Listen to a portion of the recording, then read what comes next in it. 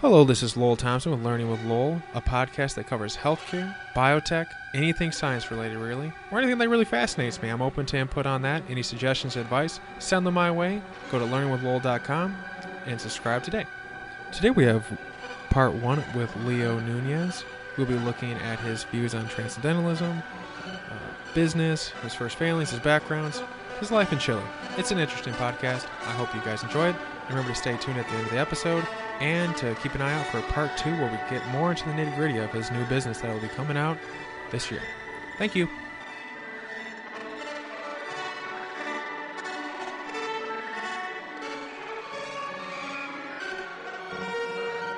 What was the thing that first got you into this industry? Like, what was the thing that gravitated you, that like kind of made you think, hey, I could be successful in this? Thank you for calling me successful, by the way. But what first drove me at least into the biotech industry was ever since I was a teenager, I've been like really nerdy and really inquisitive about reading and researching a little bit about everything. So I've always been driven by this hunger of knowledge, of getting to know new experiences, of learning a little bit about everything. I mean, ever since school, I was like on the philosophy AP class, I think is what you guys call it in high school, like advanced programs, right? Okay, so I was in AP chemistry, I was in AP philosophy, and I was in biology as well. And then I quit all my sciences and dedicated myself to like the humanities because at least here I wasn't all that smart. So I got really bad grades of both math, chemistry, biology, even though I was fascinated by it. So I think that was like a little bit of what drove me. Like I've always been interested in that sort of stuff, which I give credit to my dad because he is a chemist. So this, I think that was like the little seed that got me into it. And so I was like, hey, so I'm really curious and I love reading about all that sort of stuff, but I'm way too dumb to actually study and develop this field of knowledge. So when I got into my university, I decided to go into a business major because I was between history, journalism, and business. And the thing was that, hey, I like money. So I decided to get to go into business because I thought it was funny, at least entertaining, let's say it that way. Journalism is a dead place, at least here in Chile. The job market for it's oversaturated with people that study journalism. So at least it's like, hey, you'll be another one. And being a history major, it's like, what am I going to do with my life? Just being a professor at a boring old university. So I picked what I believe was the most versatile degree that I could get during my college. And during those like 4.5 years of university time that I spent there, I was always fascinated about entrepreneurship. And at the same time, during those years, I discovered a little bit of this, I don't know what to call it, like a movement or a philosophy that is called transhumanism. I don't know if you have heard or read a little bit about that. I know I know it's a term. I have not done my research on it. Don't worry about it. So let me teach you a little bit about transhumanism. Like trying to make a summary of it because it gets pretty wacky. It's a movement that defends the usage of science and technology, and especially like the things that we're seeing being developed right now, like synthetic biology, genetic modification, such as CRISPR and all those other tools. And at the same time, we get like this component of like the exponential growth of information technology and processing power and the advent of artificial intelligence and all that sort of like really crazy sci-fi stuff that we might get in the next couple of decades.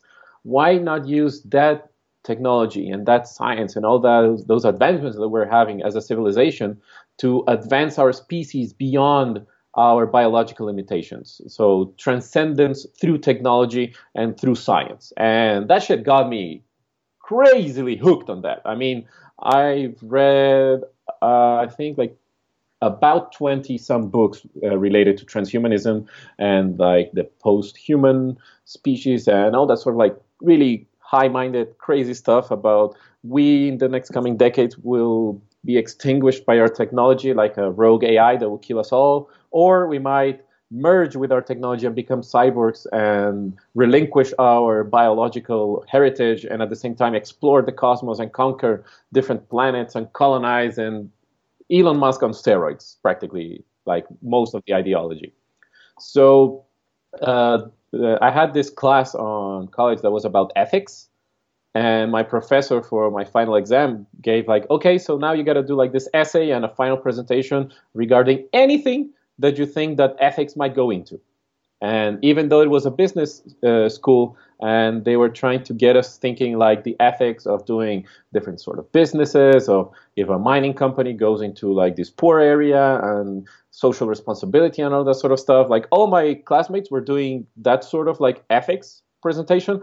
And when it was my turn to present in front of the class and deliver my final essay, I was talking about giving prosthetics to people that lost their limbs in explosions and genetically modifying our children so they don't have diseases and reversing aging until we live beyond 200 years. So I was a little bit odd during my college years. I don't know if there's any hint of that so far. No, it's And that's kind of mhm, the point. Like make it enjoyable for yourself instead of just kind of like going with the cookie cutter. exactly. And so that was like my first like delving into like the more, I don't know how to call it, like I used to read about science, but like just the headlines of news that popped up on my social media. But after that, I got really more into reading the research that's been being done, and at the same time reading more and more books about that sort of stuff, which got me into this online forum, which is where I met my two co-founders of my business. So whenever people ask me like, "Oh, so how did your company got started?" I said, "Oh, I met my co-founders online," and everyone laughs, thinking that I met them through like an online dating site or anything. So I go like, "No, it was through a transhumanist online, how do you call it? Not forum, but message board, which is like the nerdiest thing that you can possibly imagine, because it was like a whole bunch of researchers and scientists from like the top leading Chilean universities focused on like heavy-handed science and technology, and like physicists and biologists and biochemists and chemists and everyone like talking deep philosophical issues. And then this guy comes along, like this 18-year-old, no, 19-year-old, I think it was at the time, business guy saying like, "Hey, I'm here. Who wants to do some business about this sort of stuff? I want to use science on entrepreneurship and shit." And everyone was like, "Oh, okay." So after that, I met with my two co-founders and we hit off pretty well. We started getting really friends and really good friends amongst ourselves. And the thing was that after a while, we decided, hey, you guys are scientists. I'm sort of a business guy. So why don't we mesh up our brains and see if we can get something going on? And during those months, I learned so much about like so many different things, because I really delve deep into scientific thought, some sort of say.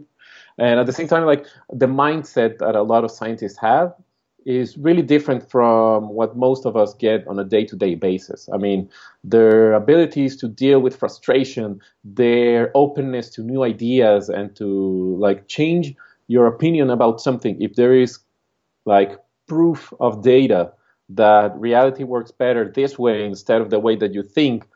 It's something really deep, and at least it changed me a lot. Like getting to know a lot of this about the science community and all the people, it sort of like impregnated on me a little bit about their philosophy, which is really in line with the scientific method. I mean, if you think about it, scientists and science in general, it, a lot of people say like, "Oh, it's so hard," and they are not open to new ideas and everything. But it's completely the opposite. I mean, if you're scientifically minded, to use like a term, whenever you have your opinions and your views of the world, they are based on hard data, or at least they're based somewhat on data. We all have our biases, of course.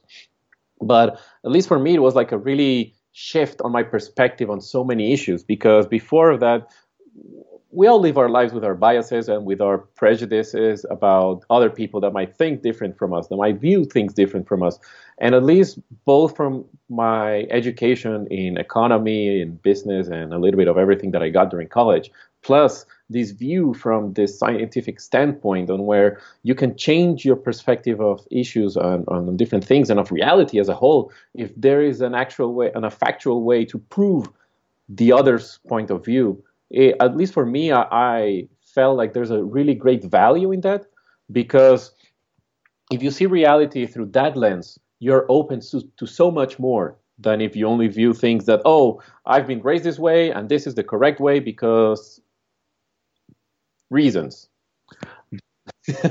And I mean, to be honest, most of us, we are born into a world full of prejudice and full of biases. And at the same time, it's really hard for you to, I don't know, like grow into perspective or be flexible. Because at least if you are, for example, working in politics, if you change your point of view, you are a traitor. You are what they call like yellow. I think it was like when people are coward and like that sort of stuff, like they shift from one side to the other. How do you call that? Do you guys have like an expression for that in English? Traitor? I think if I know there's like I know what you mean, that like in politics, if you like if you have an opinion and you're like, hey, I believe this, and then you change it, like you are like crucified. People do not like that for the most part. I don't know if there's like a technical term for that other than like cowardice. Oh, okay. Yeah, because at least for us, we got like an expression that is like when you change your coat or your jacket and you turn it around. So that's why. Yeah. Oh, so there was something similar. Yeah, that's how we, at least in Spanish, most people are called like when you turn your coat around. It's like, oh, so you change your point of view from what, like your party, which guided your morals and ethics, and now you just shifted because polls were leading you that way. And so, at least for me, I felt like really positive with all this like change of perspective, and at least it got me like this whole different viewpoint. And so we decided to just survey the area and see like what opportunities we could see. Because of course, like with science and engineering and all that sort of stuff, it's like, oh, we can solve all the world's problems if we have enough time, money, and people. But we all have limited resources to work with. We all have limited knowledge because, yeah, sure, I would love to learn everything about everything that there is in existence in the universe, but I cannot. So what we started doing was just like fooling around with the concept of starting a business on science. And at least for us, it was like, okay, so what can we do? And one of the issues that we started playing around with was vertical agriculture, because we saw that that was such a cool thing without any basis of like technicalities or engineering or science behind it. We just thought it was cool, and it was like the most grandiose failure we've ever had, because we spent, I think it was like 9 months designing how the farm would be, and we would have like tilapia and other fishes, and we would feed them, and the fecal matter of the fishes would be filtered and will give nutrients to the plants, and the plants will absorb that, and will reduce the usage of water. And it was like this really crazy idea of like developing and all that sort of stuff. But we never actually did the research that is there a need, at least here in Chile, for vertical farms, or like is vertical agriculture even viable here in Chile? And we hit a wall pretty hard. And as I told you, 9 months. So it was almost like a baby that we were designing, creating, putting, like buying the dresses. Oh, we're going to name it this, it's going to be like that, and da, da, da, da, da, da. And 9 months afterwards, like my work, my job, which is like the business guy, so I was in handling the numbers. And so like, okay, so if we did all this, how much would the project cost? And I think it was like $780,000 just to do the small test, which is really freaking expensive. It's not like there's just like $700,000 lying around. And I said like, okay, and how much will be the output of this if we actually make this? And it was like, if we sold all the vegetables, we will be making $15,000 per year after spending 700,000. And it was like, whoop. And that was like a really good, at least lesson for us on always when you start a new venture, when you start a new project and everything, don't get like in this honeymoon phase when you discover like this opportunity or this new technology and you want to apply it, because sometimes you might not see if there's a sustainable business behind it, or if there is like a market opportunity for you to actually capture that. And even though, like, at least for me in business school, everyone told me like, oh, don't fall in love with your ideas, you should follow opportunities and all that sort of stuff. I was completely oblivious to all of that, which I should have known better. But to be honest, I was 19 years old, full with hopes and dreams, and thinking that my first company, I will be selling it for like $5 million before I'm 25, and everything will be great, and I'll be a billionaire, and then I'll be funding the exploration of new planets in like the next 15 years. So Elon Musky as fuck, to what I might add. Well, looking back, is there anything that you can see like for people who are in that type of like first startup or first business that you could point out to help them like identify if they're again like the honeymoon phase or like processes they can do to ensure that it is viable? I mean, at least in the field that I work with in biotech and a lot of like really science heavy fields, the technology itself will take a long while for you to actually test it, but at least see if there is an opportunity or a market driven opportunity behind it. For example, we're currently working on a project for lactose intolerance. And at first, I mean, it was a little bit of, oh, yes, my two co-founders, they were like really hyped about this technology that they were developing for a different issue that they were working in. And it was like, hey, we use this, we can maybe develop a solution for this, this, and that. And one of my co-founders, he actually suffers from lactose intolerance. And so he said like, oh man, life is horrible and really shitty if you suffer from this. So a solution for this problem will be amazing and great. And it was like, how do you mean shitty? And it was like, literally shitty. And I was like, why? And then he told me like, oh no, because every time I eat or drink any dairy product, I get gassy, I get stomach aches, might sometimes get cramps, and then they get a horrible case of like explosive diarrhea or vomits. So that was not very nice. But at the same time, it was like, okay, there's this problem. Let's see if there is something interesting behind that problem. And I started doing some research, and it was like, oh, it seems that almost 60% of the human population suffers some degree of lactose intolerance. Hmm, that's nice. So, I mean, at least if you see like an opportunity that you can say that there is hard data behind it and that there are people that actually want to solve it. Because, of course, if you told me like, hey, 60% of the world population is suffering from lactose intolerance, but only 5% of the world's population actually drinks milk, that's it's still interesting on the scale of things. But at the same time, you got to be able to see the hard data and do the research that the current solutions are bad, that your technology is exponentially better than the one that already exists, and at the same time that there is an opportunity for you to capitalize on this. Because if not, you're not going to have a successful science-based business. You're just going to have a really cool and interesting research paper that might be really cool and swell if you're a researcher. But if you want to go into entrepreneurship, if you want to become a science-based entrepreneur, you got to check both sides. You got to have a vision that the technology and the science that you're developing or working with is feasible, and that at the same time there's a market opportunity behind it, that there is a pain that is affecting people, and that your technology can actually be the solution for this condition or from the pain that people are feeling right now. So at least that's like one of the recommendations that I would give, like stop wasting your time on problems that no one cares. Because sometimes it might be something that affects you personally, but no one else. Or sometimes, if you're lucky, problems that affect you personally actually are affecting millions, if not hundreds of millions, or thousands of millions. I'm sorry, billions then, worldwide. And I mean, always have a like a level-headed vision, and have to try to gain perspective whenever you're thinking about new ideas and projects that you want to work with, because it's always fun in games, but once you start actually working on it, and once you start playing around with other people's money, things get complicated. To echo your point on hard data, in my experience, if you can quantify what you need, and that's kind of the interesting factor of business, is that ultimately everything comes down to like, do you have enough ones in your bank account to, be making money essentially. So like I think people when they're thinking about what to start or what to get into, if you just look at the numbers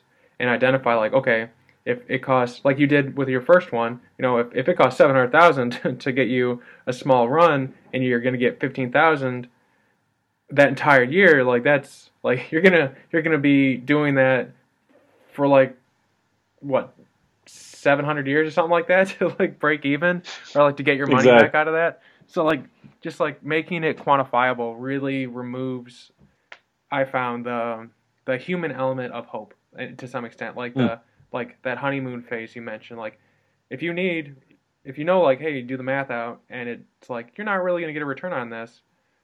It doesn't mean it's a non-starter. It just means you have to maybe do a little bit more research and find a way to make the numbers work. But if they don't work out, then it's kind of like we gotta try something else. Like the world's infinite, so there's probably something mhm. else out there. Like your first failure is informs you how to be better in your next venture. Yeah, exactly. And a little bit of what you said on if you see how to break even and if your business model sometimes is not profitable.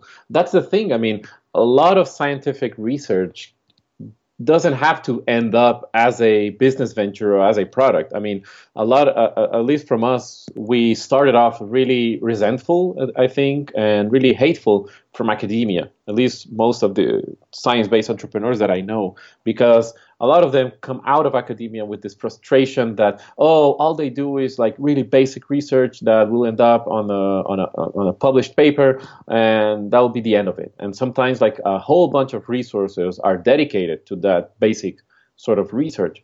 But at the same time, is on the shoulders of those researchers that most entrepreneurs actually work with. I mean, at least from what we do, we are standing on the shoulders of many, many years of research being done by researchers from all over the world. I mean, if you see like all the references from the people that we've gathered the data for the technology that we've developed, it goes from people that have done research in Japan, people from Chile, people from the US. There are a couple of Swiss guys in the middle. And so I believe that exactly, it's completely right that you have to have a clear focus on the profitabilities and on the numbers of your project.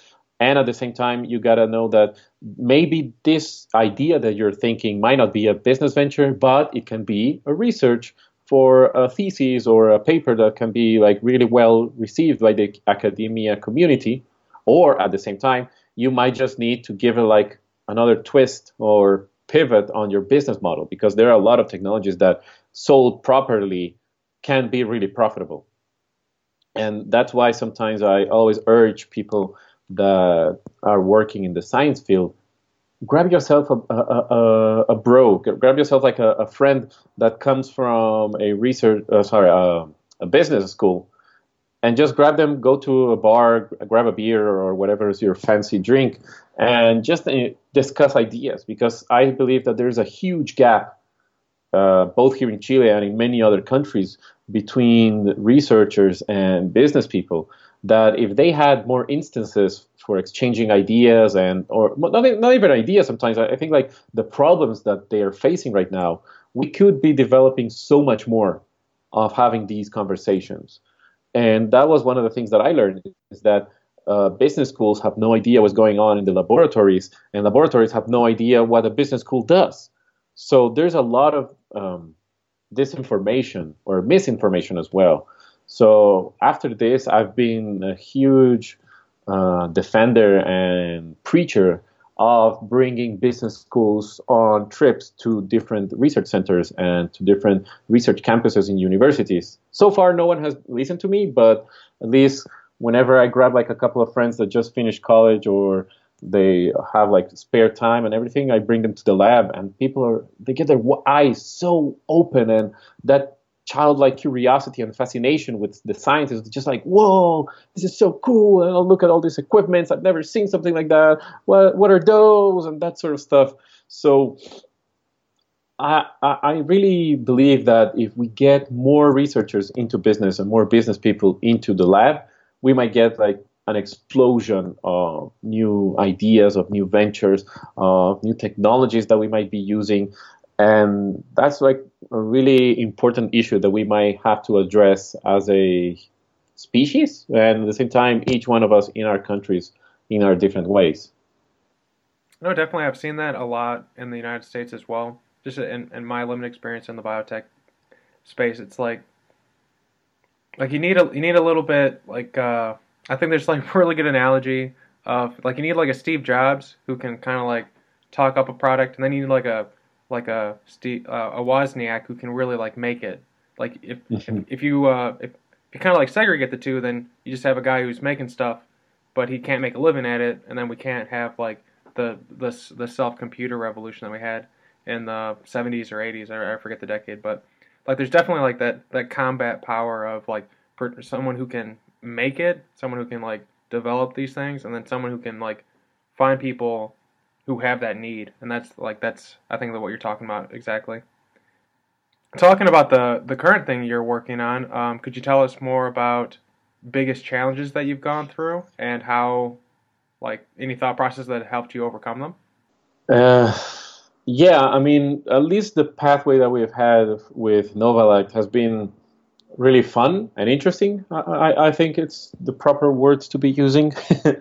um, we started off in 2014 as a small biotech startup with no infrastructure, with no support from any university, from no actual lab space to work with, and no funding at all.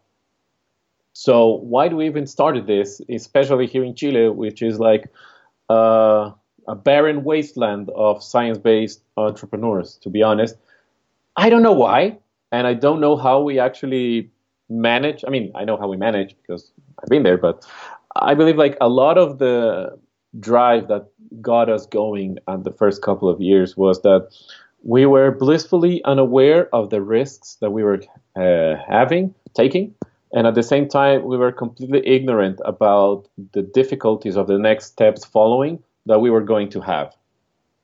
So I think like one of the thought process and recommendations that I give to entrepreneurs getting into this sort of headspace, to be honest, be a little bit ignorant, at least regarding like the risks and the 100%, not the needs, but the risk that you're taking. Because if you're 100% aware of the what you're going through, and if you're 100% aware of how highly likely you are to fail, I think that a lot of people, at least young people or people that have like more skin in their game, once you get older, you have like all these responsibilities and all this like you have more knowledge, of course, and you have more skills, no doubt about it. But at the same time, I defend like foolish young people launching themselves into these sort of businesses, because at the same time, if you're fully aware of it, you might be fearful, and fearful leads to inaction. While if you're unaware of like all the different things that you have to undertake to actually go through all of this, you might just be lucky or dumb enough to actually go on and go and push through all the difficulties that you might have.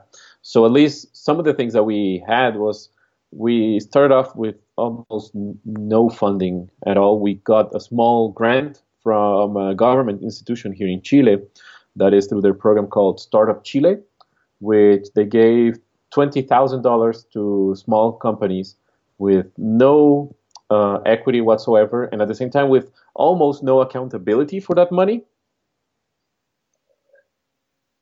And with that, we started off like building the laboratory that we needed, and we piled our resources alongside three other small startups, and we built a laboratory that we work with. And at least from that on, we started learning a lot more about the risks and the regulations that we have to go through, because at least here in Chile, working with a university is almost impossible because they have really restrictive laws or policies regarding intellectual property. So there is almost no research that comes out of a university actually becomes a product or becomes a company.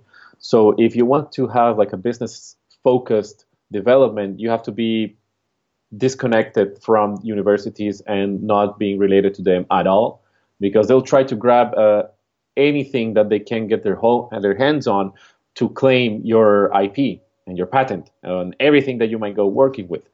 So at least for us, developing our company was like a really tough trip to go on. And I believe that a lot of what we did was not groundbreaking, but but I believe that it was like new to the ecosystem here in Chile. Right now, the laboratory that we help build is actually a co-working space that takes in entrepreneurs from all over the country that they want to develop new product or new companies based on biotech. And 5 years ago, that was completely non-existent. Now we get also, there is more funding available for science-based companies. And while we were working, no angel investor even knew what biotech was practically. So I'm sorry, I got lost. Which was the first question again, Lowell? Sorry.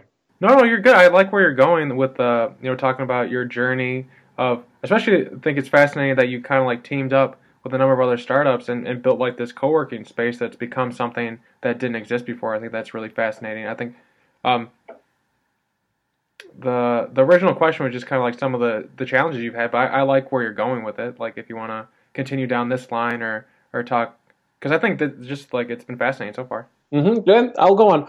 Uh, and the thing was that once we started building this laboratory and this co-working space, we realized like all the difficulties that are on actually starting this co-working space. So one of my co-founders, he actually shifted, let's say it, working for our company to working full time for this co-working space. And even for a couple of months, we kind of lost him.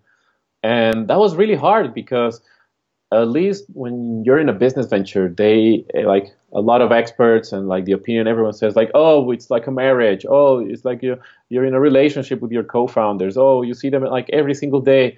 And at least after a while of listening so much to the saying drab, you tend to think like, oh yeah, it's like a marriage. Ha ha ha ha. But when it sets in like that emotional connection that you have with your co-founders, it's really hard when like someone leaves for another company. It's like almost like you've broken up with someone. And at least that was like really hard for us because we were working every single day on our own startup inside this co-working space. And on the office right next to me was one of my co-founders working on something completely different. And on the afternoon, he just came back and said like, hey guys, how's it going? And I'm like, good. But on the inside, I was like, just a small solitary tear running down my face. But the good thing was that after a couple of really hard months that all three of us have to put on pause our startup and actually work to build this laboratory. And I'm talking literally building it because we rented a small office in downtown Santiago. And the thing was that the building had permits for like a dental clinic, and we saw that regulatory wise, if the building has the permit to have like a dentistry clinic, there is a chance that we can work as a biosafety level 1 laboratory. And so we actually had to equip all the office apartment that we were working with the proper floorings, the tiles, the ceiling, the lighting, and everything the regulation was asking us. And we never hired like any professional contractors or anything. So it was just like us breaking the tiles, putting in the new ones, changing, not electricity wise, but at least I built a couple of desks and tables that we bought a couple of places. So it was like really DIY, the entire building process. And that was actually really great because at the same time, we started building this community of researchers and young entrepreneurs that came out of universities, and they saw what we were doing and what we were posting on social media, and it gained a little bit of traction. And ever since then, I mean, there's like always new startups popping up that come from different universities or like startup programs that are getting littered here in Chile. There are like so many like incubators and business accelerators and grants from the government, from companies, like competitions are everywhere. And science-based businesses are starting to flourish. And this is like 5 years after we started the laboratory. So at least that way, I feel like a lot of pride and at the same time like happiness I mean, I'm not claiming to be one of the heads behind this co-working space. I mean, I was just like a handyman that lent one of my co-founders so that he could be the chief scientist of that institution. But at the same time, it's like really fun when you think about it, like that we were able to have an impact, even though it was sort of indirect, on the construction of the entire community of scientists that right now has been working and creating new business ventures.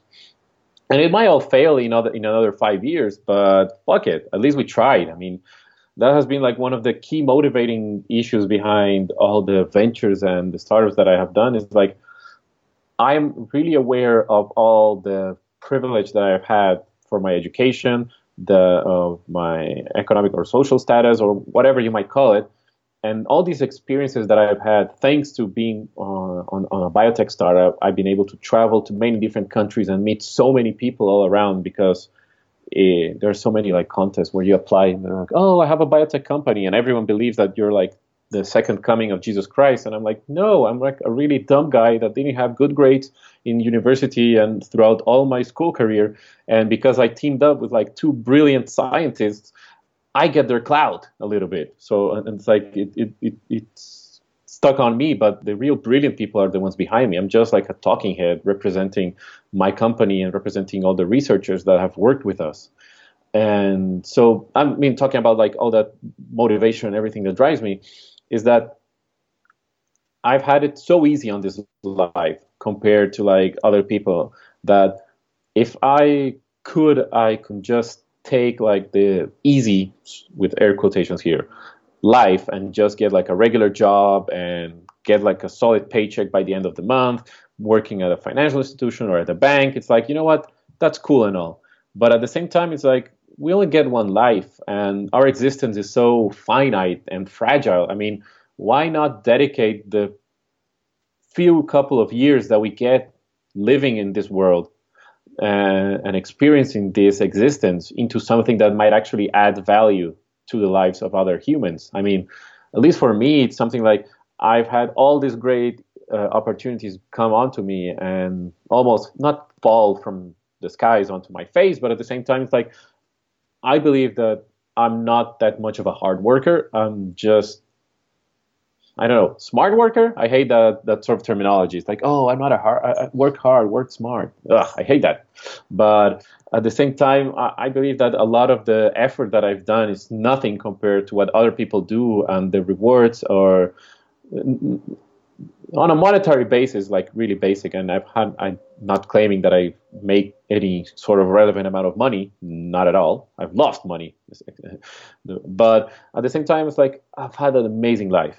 And I just want to use my amazing life to the greatest value that, at least from my perspective, is what I can do. If not, I'm just being another gear in the machinery of existence. And at the same time, it's boring, man. At least for me, it's like, what motivation do you get to wake up and get out of bed if you're just going to do the same thing over and over again? The idea that you're doing things that I think it's the analogy is that it's like tidal in the sense that the tide raises all the ships. So you're working on something that's going to help out other people, and at the same time you're pushing yourself to do things that you wouldn't be doing. Like it's risky. Like that's the entire thing. Like but without risk there's no reward. Like nothing. I think life itself. No life that currently exists was like garnered because there was no risk taken. Like. I think most people take low level risks every day, driving around, like that's a risk. But like yeah, especially where I'm at, like they're crazy. But it's just fascinating. I completely agree with you. Like I'm of the same mind. Like it'd be relatively easy for me to just like stop anything I'm doing and get a normal 9 to 5 job. But then it's like, well, what's the point of that? Like money doesn't motivate me. The things I get to do motivates me. And like I think that's just utterly fantastic. Mm-hmm. But I'm weird. I'm weird like you. We're the same type of weird, I think. But it's like it's a good thing, especially if you listen to some of the other people that are going to be on the podcast. Like you won't feel alone. Like there's like you're definitely not alone. Talking a little bit about like jumping back to transhumanism, just kind of like about a little bit. What were, because you said you read so many books, what were some of the books that, like, if someone was listening and, like me, like completely ignorant, what were some books that they would be, like, really helpful in them gaining a greater understanding of what that is and how that could impact their lives? Like, are there any seminal books that you can think of? Yeah, I mean, first of all, before you get into this, I'll have to say, like, a lot of people get the vision that it's really like culty wise, and there's like a lot of Kool-Aid being passed around between like transhumanist forums and people that follow this movement. And I totally agree. I mean, if you really think about it, it has this sort of like transcending life-saving quality that a lot of religions have. I mean, no offense towards religion, but at the same time, like if it sounds a little bit like a cult when people say like, oh, if you do this, this, and that, it's going to be like eternal salvation for you and everyone you love, and you're going to live forever happy as a cyborg in this like matrix-like state where you can program your existence to be always happy. And a lot of like people have this desire of like escaping reality and going into like this fantasy worlds or whatever you might call it, like experiences, thinking that, oh, if I follow this sort of belief, my life here in this world will be, it's like redeeming your misery of the current state and forward thinking. I think I got way too tangent, but okay, bring back to books and TED Talks and that sort of stuff. I mean, there is this great book by Ray Kurzweil, who is the current chief of engineering at Google, and it's called The Age of Spiritual Machines and the Age of Thinking Machines, I think it was. I have to double check the names of the books afterwards. But at least The Age of Spiritual Machines, I really liked it, even though it's a little bit outdated. I think it was written in 1995. And one is The Age of Spiritual Machines, because at least from my perspective, it gives like a wide view about the future that we might have, but at the same time, it has like this small like scent of mysticality, at the same time of spirituality, but not being like spiritual in like, oh, shamans and stuff, but at the same time giving a little bit of like a soft view on like a really hard science topic. Another book that I recommend is from the same guy, which I think it's like a more beginner's guide into transhumanism and that sort of stuff, which is The Singularity is Near. And that's a really great book because he goes in a lot of detail about the technological singularity, which is this hypothetical point in technological advancement in which the exponential technologies that we have, science, information technology, and that sort of stuff, will reach like a runaway velocity speed of like advancement, boom, boom, boom, boom. That's going to be like so fast and so life-changing that after that we have no way of predicting what will go on afterwards. And one of like the sparks that will ignite this technological singularity is when we actually create the first self-replicating, self-improving actually artificial intelligence on a human level, because once we get that ball rolling, it's going to create a new version of itself which is going to be smarter, and so on and so forth. So what happens when you create this intelligence that can improve itself on like a never-ending cycle? And it's kind of scary, but kind of cool what he proposes. So that's a recommendation that I have. There's another one called, that's more philosophical, that it's more about consciousness and neurology and the nature of human nature, that is called I Am a Strange Loop. And I don't remember the name of the author, but it's like a really good read. I never finished it. I think I got like 3/4 in, and I got like, okay, this is sufficient. I'm not that much into neuroscience, and I couldn't understand like a lot of the philosophy that he was going into, but at least for me, it was like a freshen up of like interesting thought processes about what is the origin of human consciousness and how the feedback loops between the perception that we have of the world around us and our understanding of this world through like this loop that, oh, I see a wall and the wall is being perceived by me, and then my concept of what a wall is goes blah, blah, blah, blah, blah, and it goes into this like infinite loop of being self-aware and go so on and so forth. And that's like one of the hypotheses about how consciousness actually works.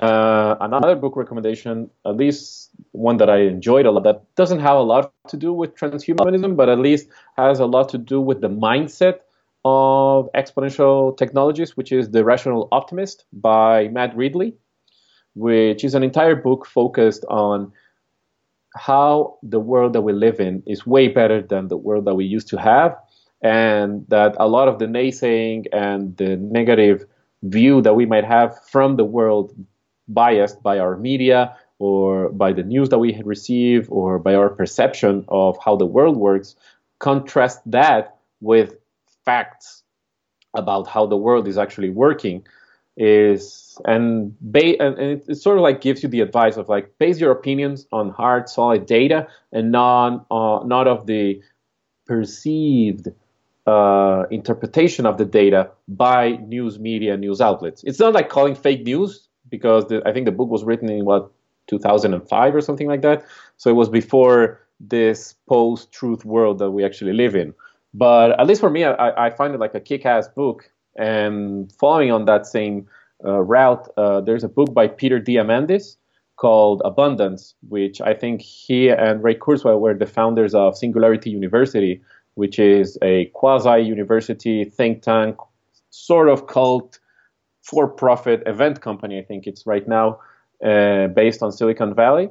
And this book called Abundance is a little bit the same thing of The Rational Optimist, that is all about the possibilities that technology will unleash for us as a species, and it focuses that we should not be concerned about like, oh, scarce resources such as water or clean air or the weather and that sort of stuff. Not saying that you should disregard them, but that you should not focus on, for example, the drought in California, but that we should focus on the technologies that we are doing for desalinification or extracting drinking water from like the morning mist, or like all those different technologies that in the next couple of years will be freeing up the resources almost on an unending cycle, that we can actually like have limitless resources that technology will enhance through efficiency or through like new mediums of production.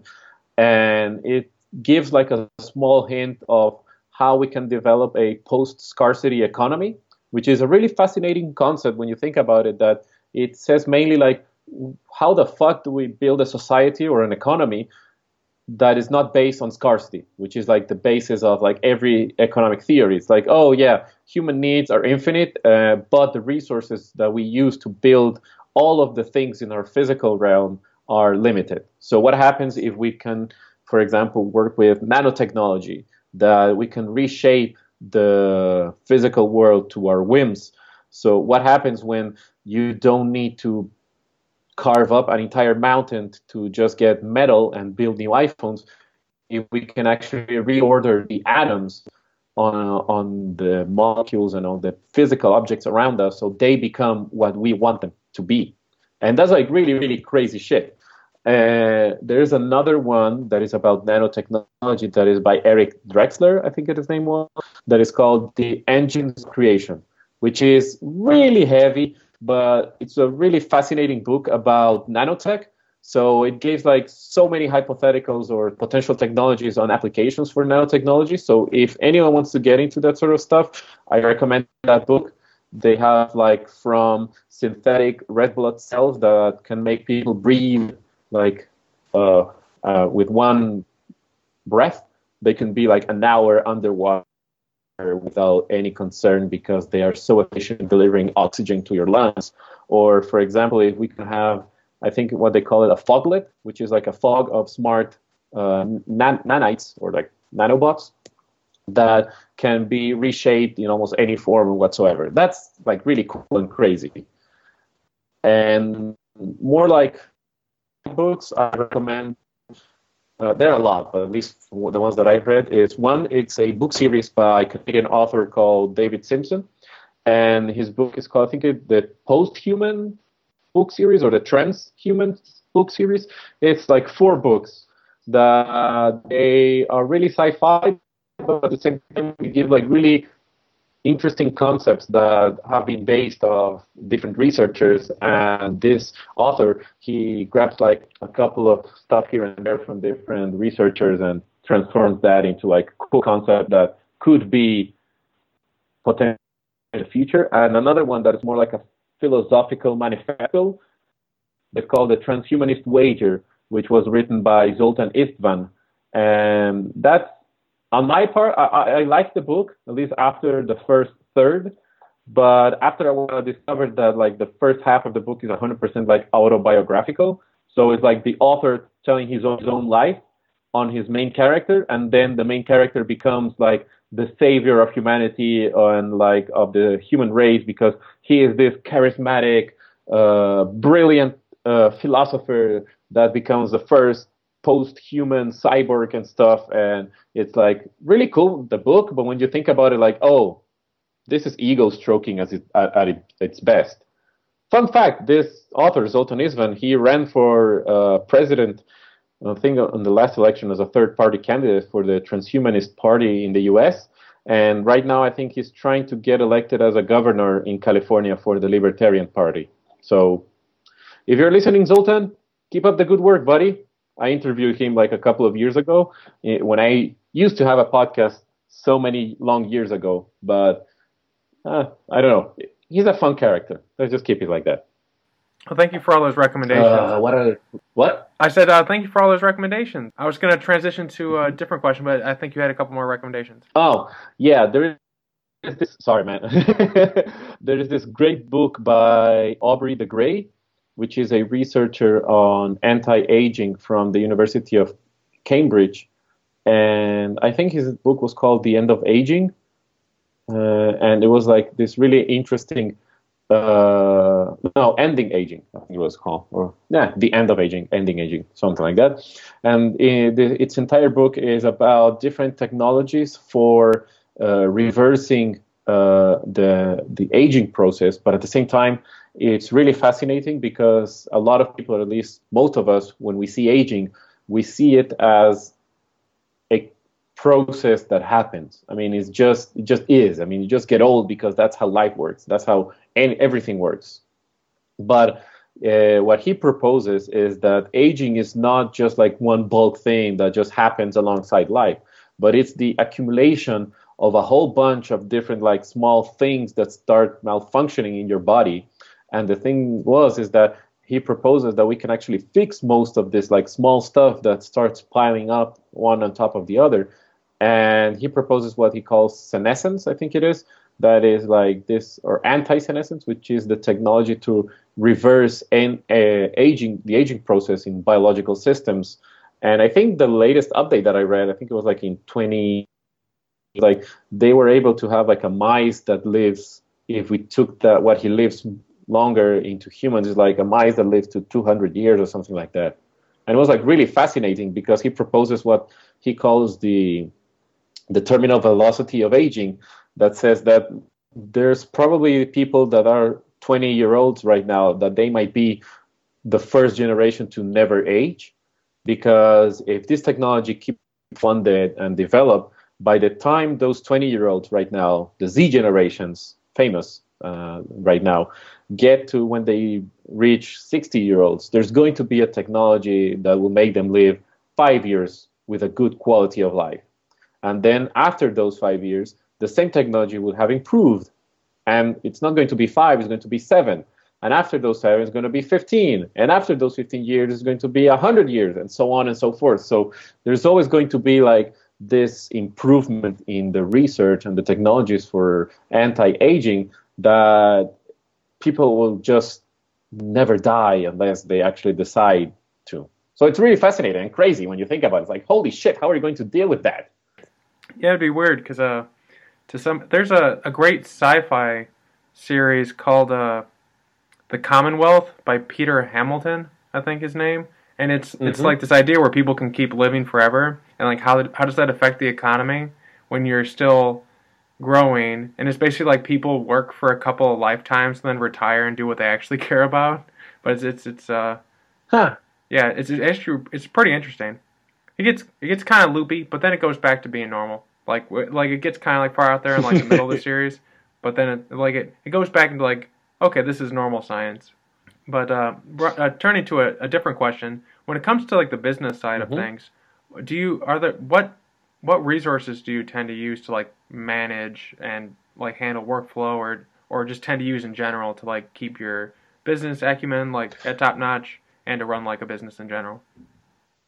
Uh, okay, so at least on like a more micromanagement toolkit, I love Slack, which is this great tool, and it gets like promoted on so many podcasts as an advertiser, and it's like a web chat for teams where you can just like have different channels of conversation. And the good thing, an app store inside the program that lets you download so many add-ons. And we found a couple that actually turn this like like team communications platform into a task management one.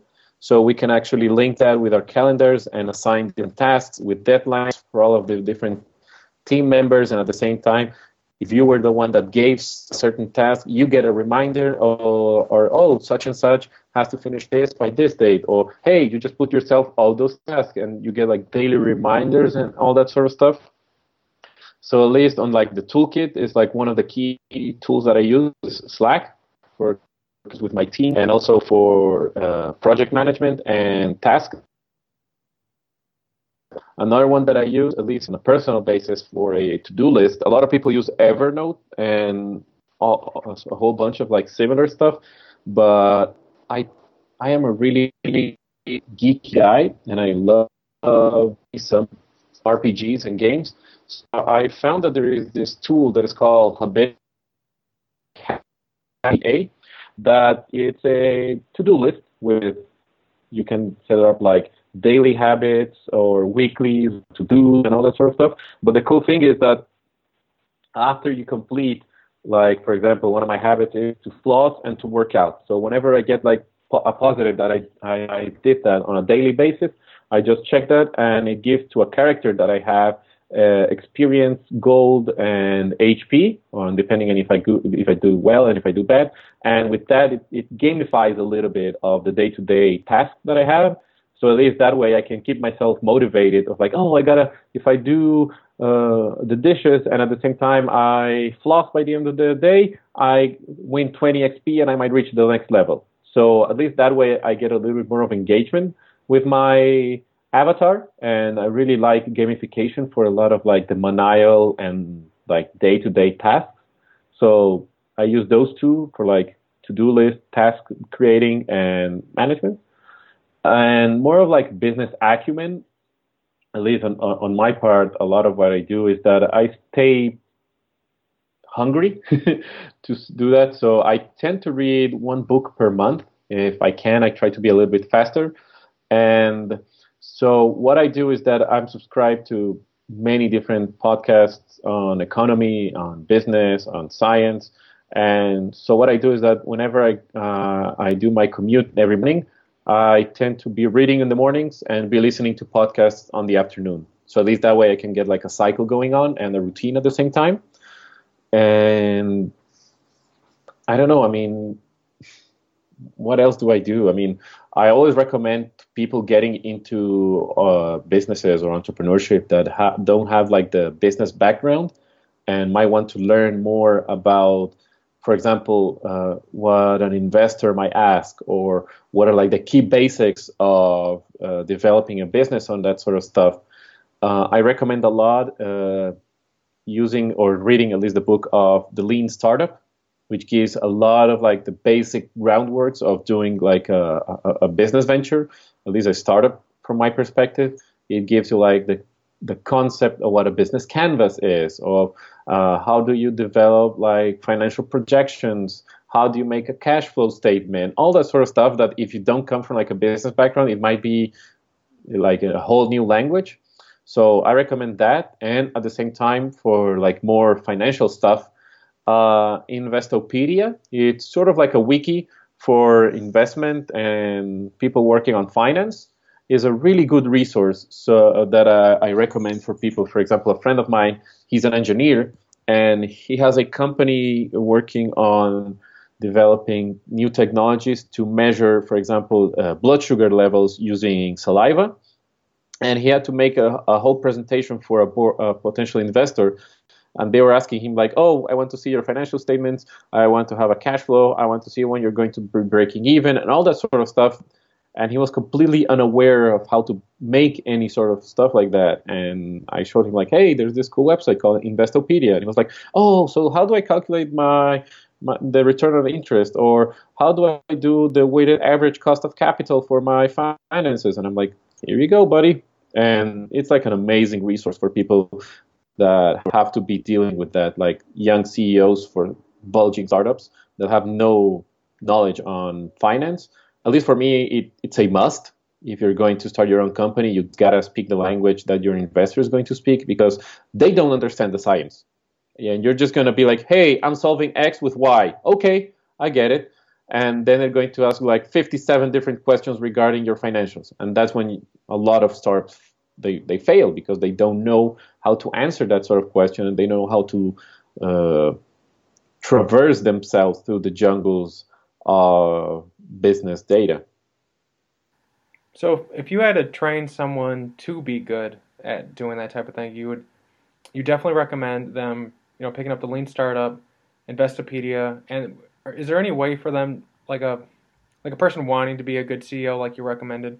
Is there any way that you would like train someone to be good at that, at handling the financials, handling the investments, and doing like the day-to-day business stuff that you think would be helpful for people to know? It really depends on the nature of your business, because a lot of like the basic business stuff, yeah, you got to learn a little bit about accounting, you got to learn a little bit about marketing, you got to learn a little bit about finance, you got to learn a little bit of management, you got to learn a little bit about everything. So I believe that a lot of the responsibilities of a CEO in a small startup is that you have to put on so many different hats, because it's a small team. You don't have the money to actually hire a CFO. You don't have the money to hire a marketing expert. So I believe that a lot of the tools that you learn throughout this process comes, one, by being open about a little bit of everything. So unless you're like on a really high stakes presentation, don't be the first one to say like, hey, I know nothing about finance.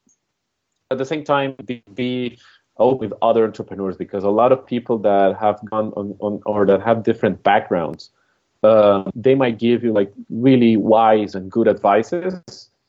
One is surround yourself by a lot of different entrepreneurs from different backgrounds, even though you might have to be like, due to the constraints of infrastructure, you may be surrounded by people that come from the same industry as you. But if it's a possibility, please surround yourself with different people. With people, not different people like, oh, I work on a business venture and right next to me I get like this lady selling churros. No, I mean like getting different entrepreneurs from different industries on a same hub, it's always positive, because at least on that side you can ask the guy in front of you, hey, how do you solve this problem? Or someone will ask you like, hey, how do you do that? And at least the exchange of ideas on a really highly concentrated hub or office that you share with other people is, at least in my perspective, like one of the best places to learn, because there's an infinite plethora of books that you can get. And there's so many universities that offer free courses online. You can get into EDX. You can get into the MIT X, I think it's called. Harvard has many stuff. You can just Google you can just search on YouTube, say like how to do, and just replace that with every single thing that you might imagine, and there's going to be something. But once you get the basics going from like, maybe you get some knowledge in college, or you might get some stuff on books, such as the one that I recommended, but the actual experience of having someone that has lived through that, or that is living the same challenges as you are, is, at least in my opinion, invaluable.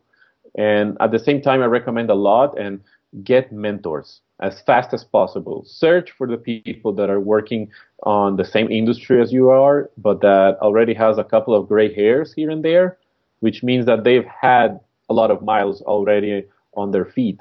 And you can learn so much by sharing experiences and sharing your own concerns, sharing your own worries, sharing your own insecurities with people that you trust is one of the key issues. Because, and that's one, now that I think about it, and I said that word, I said trust. Holy fucking shit. That's like the most important thing in business, at least in my experience and what we have done in the past 4 years. Getting people to trust you is one of the key resources that a lot of people tend to oversee, because no one's going to put money and no one's going to invest in a company that they don't trust. And no one's going to handing over resources or helping someone out if they don't trust you. And a lot of business people and a lot of like the culture behind business is to be sneaky. Don't tell the guy next to you your idea because he might steal from you, or he might do the same thing and try to copycat what you're doing. I mean, of course, don't go around saying like, oh yes, my technology is this, this, and that, and we're going to do this and this. Because if you give out your secret sauce, it's all ruined. But if you're not willing to share your, and not willing to, not share, but at the same time open up to other people, the reciprocity of trust that you give and people give back to you is never going to happen. I mean, if no one trusts you, then why are you even doing this? Because you're just disconnecting yourself from any sort of human interactions and human touch that the business might have. Yeah, definitely. Whenever someone looks at a new product, they're basically asking themselves, do I trust this person to make something that won't like harm me too much? Especially in the biotech healthcare things, like, you know, when I look at a doctor, like I'm asking, like, can I trust this person? And if I don't, I literally just walk out, go find a different doctor. Like, I won't tolerate it, especially like, especially in that like extreme of it. But you do, like, people do that every day, like, even as basic as, do I want this cereal brand or a different cereal brand? Like, which one? Like, really just comes down to trust. Like, everything's kind of like, that's why I always think it's interesting when people deny you, like when people say, no, this is policy, no one can help you, or like nothing, whatever you ask for, and they're like, no, we can't help you, this is policy.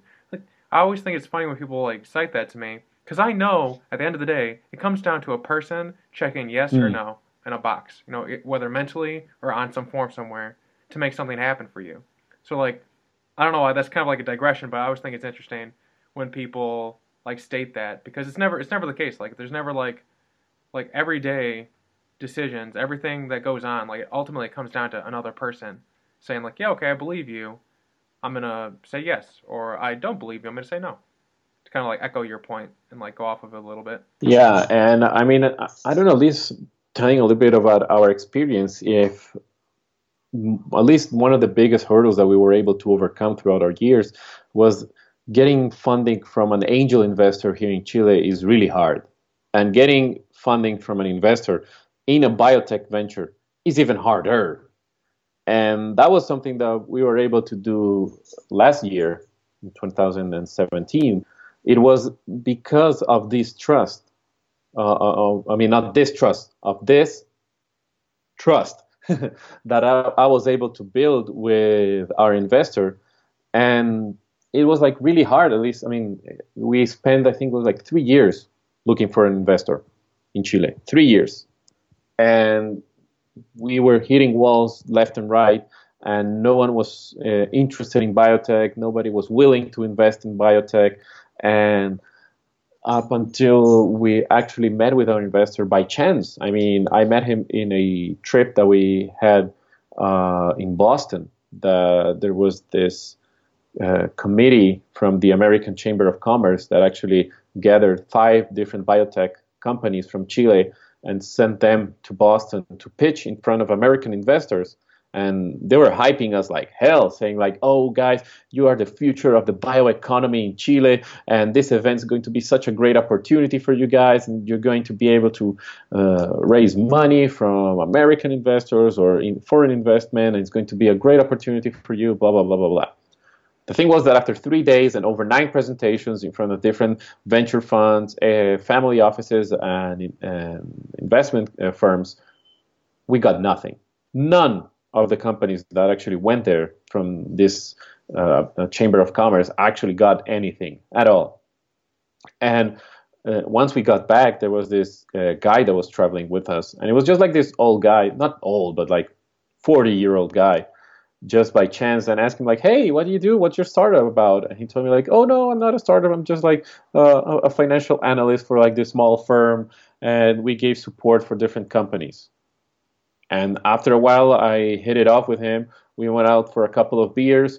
We started developing like this small friendship that we had over there. And once we came back to Chile, I hang out with him a couple of more times, and I asked him like, "Hey, so you work in finance? Can you help me out because I want to present in front of a crowdfunding platform, and we're really, really desperate for money." And he told me like, "Yeah, sure, come to my office." And I went to his office, and when I met him, I realized like, oh, this is a really fancy place. And he told me like, yeah, please give me your presentation. And so I told him like, oh, we want to raise this amount of money and we want to go to this company. And he told me like, that rings a bell. Where are they located? And told me like, oh, this startup company is on this building and everything. He's like, oh yeah, we own that building. And I was like, what the fuck? And he told me like, no, yeah, we own that building and a lot of different other companies that our family has a hand in. And then I realized like he was the chief financial officer for this family office and investment firm in Chile. And they were like the owners of, I think it was like 2 different vineyards, and they had like a small mining company. And at the same time, they had like a couple of operations in salmon industry in the south of Chile. And now they're starting to invest in biotech. And we were their first investment. And it was like all out of the trust that you build with people that sometimes might be just like a small conversation over a couple of beers, but that's the first seed that you plant. And you gotta be like always concerned about the relations that you're building, the trust that you're building with other people, with other entrepreneurs, with people that might become a mentor or people that might be a future investor in your company.